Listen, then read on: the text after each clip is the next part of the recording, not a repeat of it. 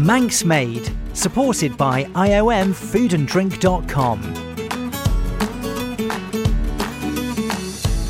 Hello and welcome to Manx Made, a new 3-part island life series with me, Michelle James. We will be uncovering some of the island's most exciting food and drink products, from salt to rum to ice cream. Let's go behind the scenes and find out exactly what goes into making these Manx-made products.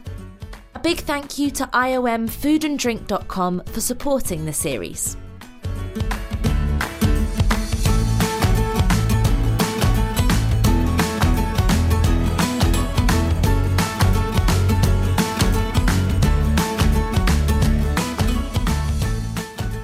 On tonight's episode, we discover the process behind making Manx rum.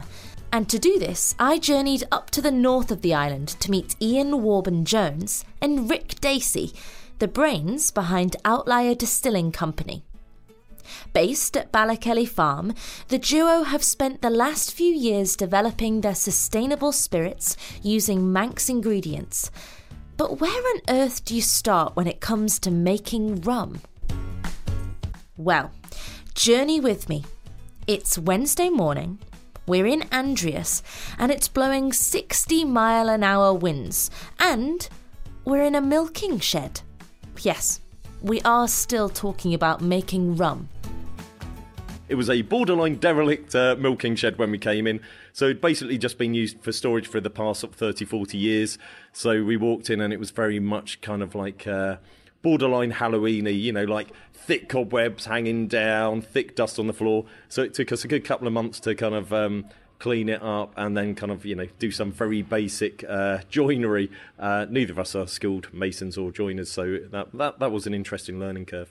But that was coming out of lockdown in 2020. So we have since converted it into a working craft distillery. So we've got a small pot still, about 150 litres, and we produce rum, schnapps.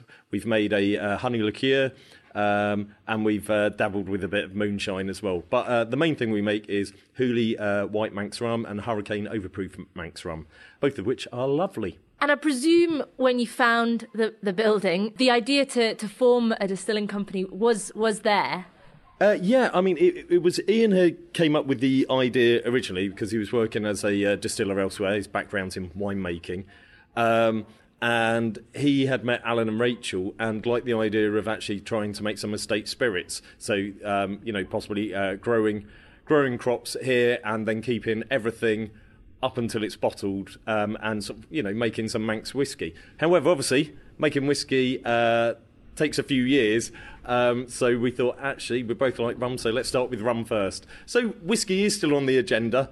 But yeah, sometimes we bite off more than we can chew. Where did you kind of begin? If you look at your branding, it's of a certain feel. It's of a really distinct, cool, quirky vibe. Did you instantly find that, or did you have it all planned out? Was there a business plan? There was a business plan. Obviously, we are nowhere anywhere near in that realms. But no. We kind of played around with different names for the company, and actually we kind of realised that Outlier kind of quite suited us both geographically, because you're in the Isle of Man and you're in the northern part of the Isle of Man, so very much an outlier, but also kind of philosophically speaking, we kind of liked the idea of trying to do things a little bit differently or do it our own way. So the idea is, because of the volumes we're producing, we don't necessarily need to do things that will appeal to like a broad mass market, because it's currently just two of us, and it's some way before we'll be competing with the likes of Diageo. In terms of the look and feel, the idea was to try and for the bottles was we didn't want things feeling like they were too design led. So the idea is, if you look at our labels, they look a bit like a picture frame, and so the idea is for different spirits that we use different local artists. So we've used Meg Steadhead, who's a tattoo artist and done different murals, which you may have seen at Secret Pizza or down in Castletown. So she's done our rum bottles. We've used Kieran Hannafin, for Hedge Fund, which is our Manx Schnapps, and we have used Capelena, who also another very good mural artist, and she did Honey Bun, and very different styles. But the idea with each of them was we didn't want to be too prescriptive, so we kind of gave a relatively loose brief and then let them interpret it. One of the little metrics for success we have is like, if you go into someone's house who has any bottle of our booze, is that bottle kind of, whether consciously or subconsciously, is it pushed to the front of the shelf? You know, is it something on display? And more often than not, it is. So we kind of feel that's kind of a tick. We want something. We're fine with it being a bit polarising, because we'd far rather there was 1,000 people who really liked something we did rather than 10,000 who kind of thought it was all right. And so far it's going pretty well. So, with a combination of Manx ingredients and locally inspired design, Outlier Rum has already made its mark further afield. You went to the London Rum Festival recently. Yep. What was it like bringing a product from the Isle of Man to a kind of worldwide rum extravaganza? Well, initially when you turn up to Rumfest as two guys who are making rum in a shed, there's massive imposter syndrome. But that quickly went for two reasons. One, it turns out the whole kind of like rum community on both sides of the stalls are like incredibly welcoming, incredibly friendly. It's actually a really nice community to be part of. But we found sort of guys from London, guys from Trinidad, guys from all over were coming and trying our rum. Were really impressed. So that instantly took a bit of pressure off. And then from there, actually, we were getting a lot of kind of like bloggers and reviewers who were unofficially kind of choosing us as one of their best in shows. So it was a huge relief. And really exciting. So I think Ian and I have slightly different approaches. So I think Ian was really, really excited about all the rave reviews, whereas for me it was just a huge relief, because it's like, oh God, have we been believing our own hype? No, it turns out the rum we're making is actually really, really good. And is the plan in the future to hopefully expand and get your products all across the world? Yeah, I mean, it's step by step. I mean, we've kind of got two prongs at the moment, which is one is to try and get well established on the island, and we've been taking steps for that, and we've had some really good sort of local support. I'm at risk of missing people out, but people like Andy Quidzin and Ben at the Ginger Hall, Wes at Jack's, and the wine cellar guys. I mean, there's lots of people, and the community does a lot to kind of help people trying to set up a business, which is great. And we've had government support as well from DEFRA, and those guys have been very useful. But the next step is the UK, but we're in good talks with distributors there, and obviously from that point it can go elsewhere. But I think it's try and take it one step at a time. But sure, yeah, if we end up being listed in some cool Brooklyn bars, that would be amazing. Yeah. And what is it about the product or the products that encompasses the Isle of Man? Well, for one, everything is made on site. So obviously you're not growing sugarcane in the Isle of Man, but we import the molasses, which come from Guyana, but then everything else is done on site. So we use water from the farm as well. So you do get elevated manganese levels, which, according to Ian, definitely helps make the rum. He very much makes the rum. So then everything else is done on site here, and it's all bottled here. And like I said, we use different local artists. So the idea is that we wanted to lend on kind of the Isle of Man as it is today, as opposed to kind of have anything too historical, because neither Ian or myself are from the Isle of Man, but you know, there's a fine history of kind of like come-overs and stay-overs, of which we're now kind of entering that pantheon, hopefully.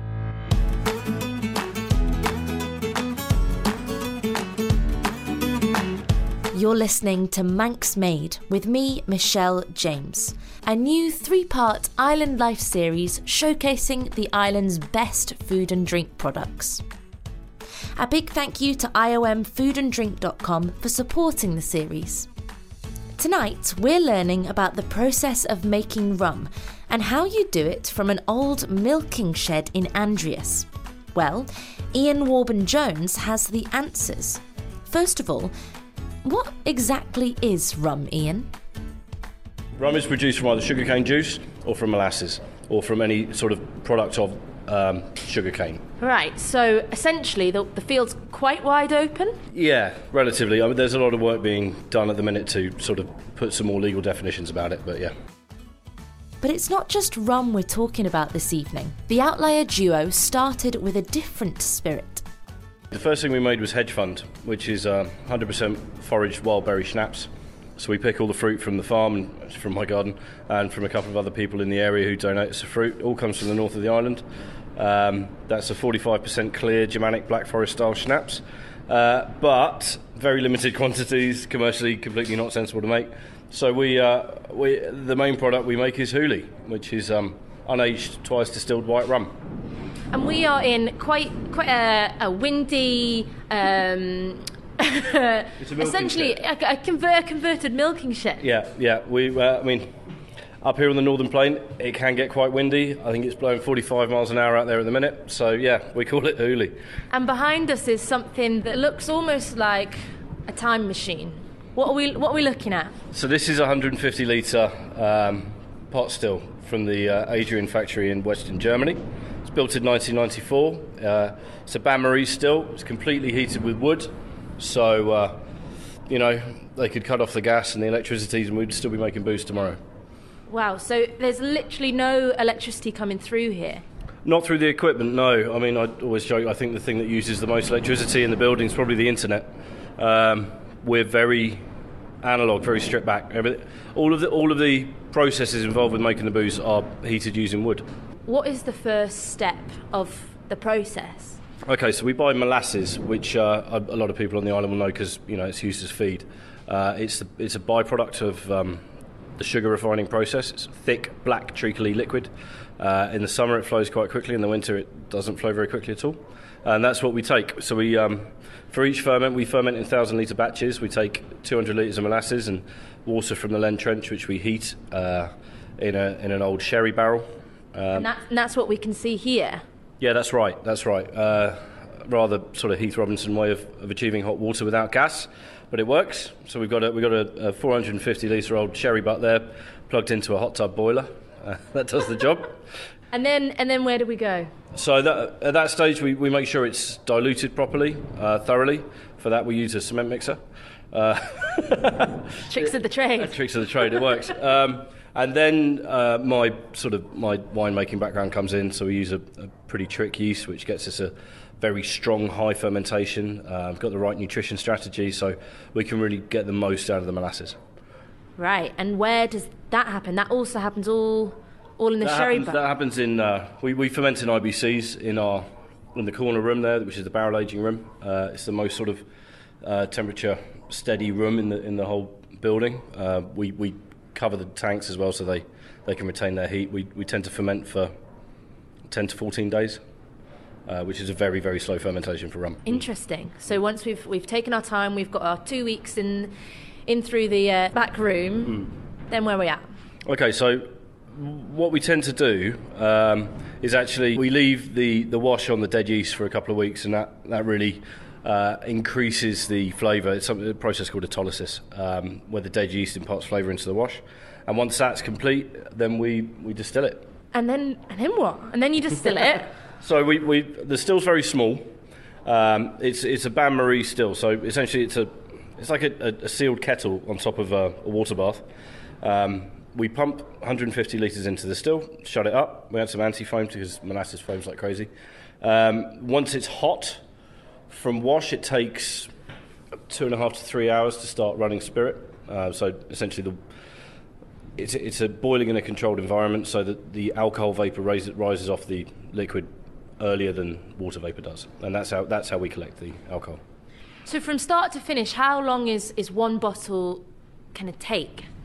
2 to 3 weeks. So yeah. It's quite a quick turnaround compared to something like wine that I presume are. Yeah. We got lucky with Hooley. Being able to sell what is essentially new make spirit is pretty handy. Most white rums you see on the market are aged for a couple of years and then they have the colour stripped out. Ours is young, fresh, vibrant, and it works really well. And surrounded by various stages of rum making, I couldn't resist getting a bit closer to some of the spirit mid-process. What's in here? What we're seeing a big silver, essentially a bucket. It's a stainless steel tank. So it's food grade stainless steel, completely inert. The thing with Hooley is when it's once distilled, it's very, very strong. It's like the flavours are too much. So essentially the process is dialing that back. So we distill it twice and we carbon filter it. And that's what makes Hooley delicious, but you can still taste stuff 2 weeks later. What length of time has this been in there? About 18 hours. 18 hours, right, okay. Well, I was distilling it yesterday. Let's have a smell then. So there you go. So it's pretty new. Yeah. And that is enough. That is enough to knock you to sleep, really, isn't it? Yeah, I mean... it's right in the back of my throat. It's still alright, it doesn't get me so bad. But what you get in there is all the components of Hooley. That strong, grassy, sort of burnt caramel, like roasted pineapple, all the cool stuff is there, but it's just too much. So we have to take it back in order to be able to sell it. And listeners will literally be able to hear the absolute Hooley that is going on. Joys of having a tin roof. Yeah. It is wild. Yeah. And so you've come to this with quite a background in drinks. Has it always been your passion, your drive? I think so. I mean, I tried to be a teacher, but I didn't last very long.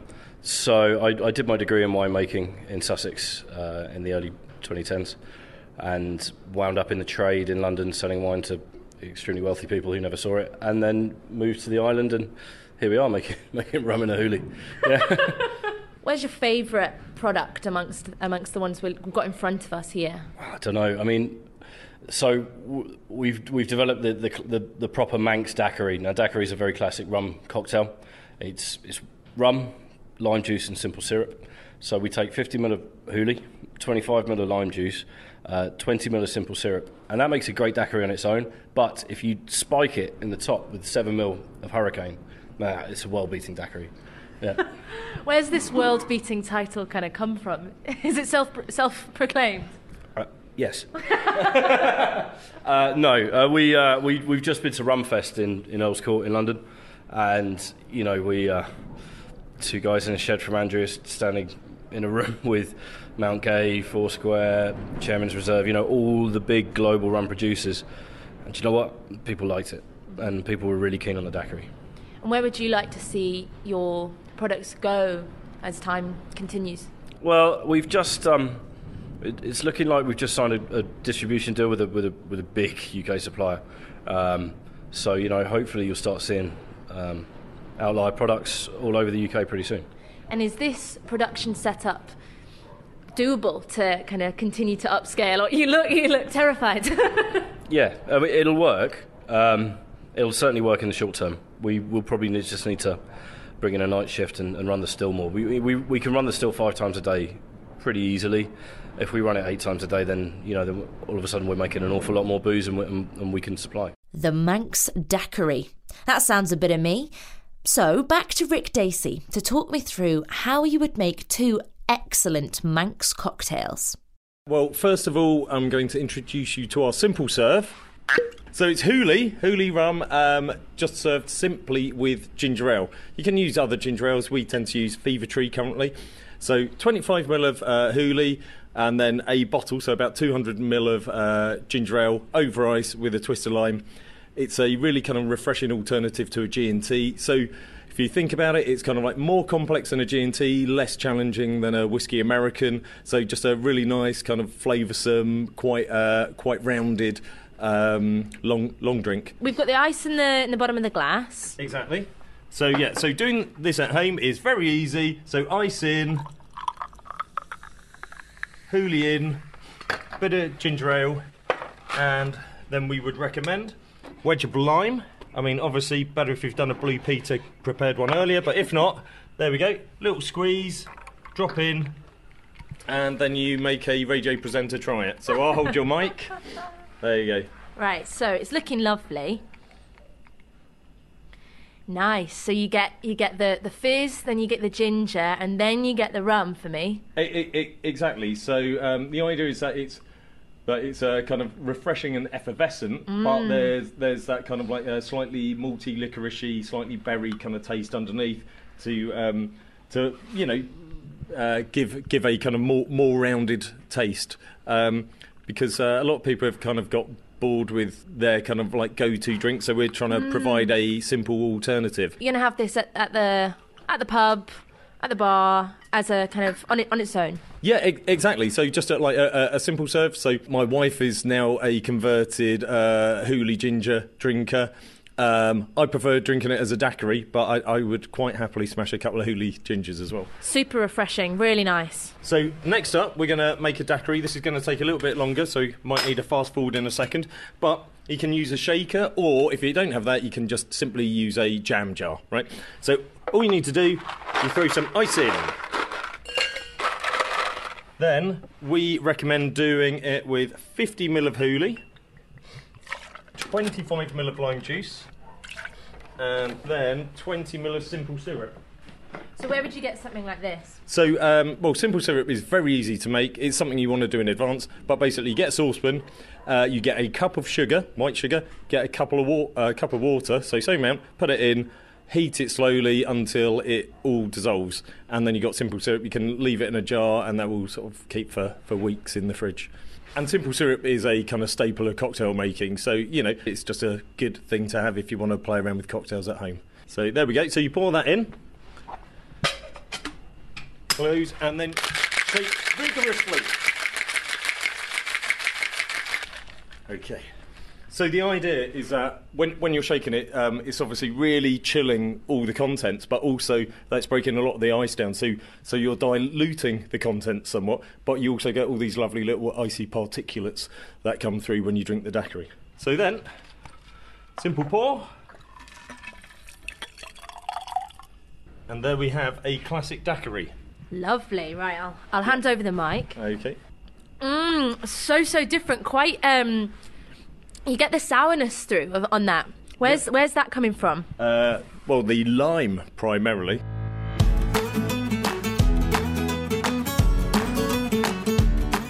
And there you have it. World-class Manx-made rum and spirits, all from a milkshed in Andreas. Another incredible example of what the Isle of Man food and drink scene has to offer. You've been listening to Manx Made with me, Michelle James. Thanks again to iomfoodanddrink.com for supporting the series.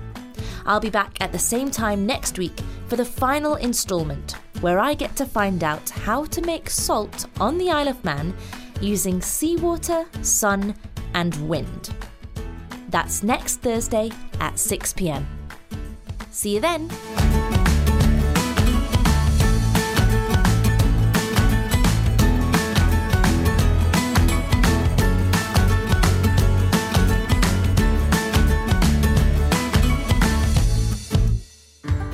Manx Made, supported by iomfoodanddrink.com. Add one locally grown or produced product to your basket when shopping. These small considerations can have a big, cumulative community effect and support our food and drink producers.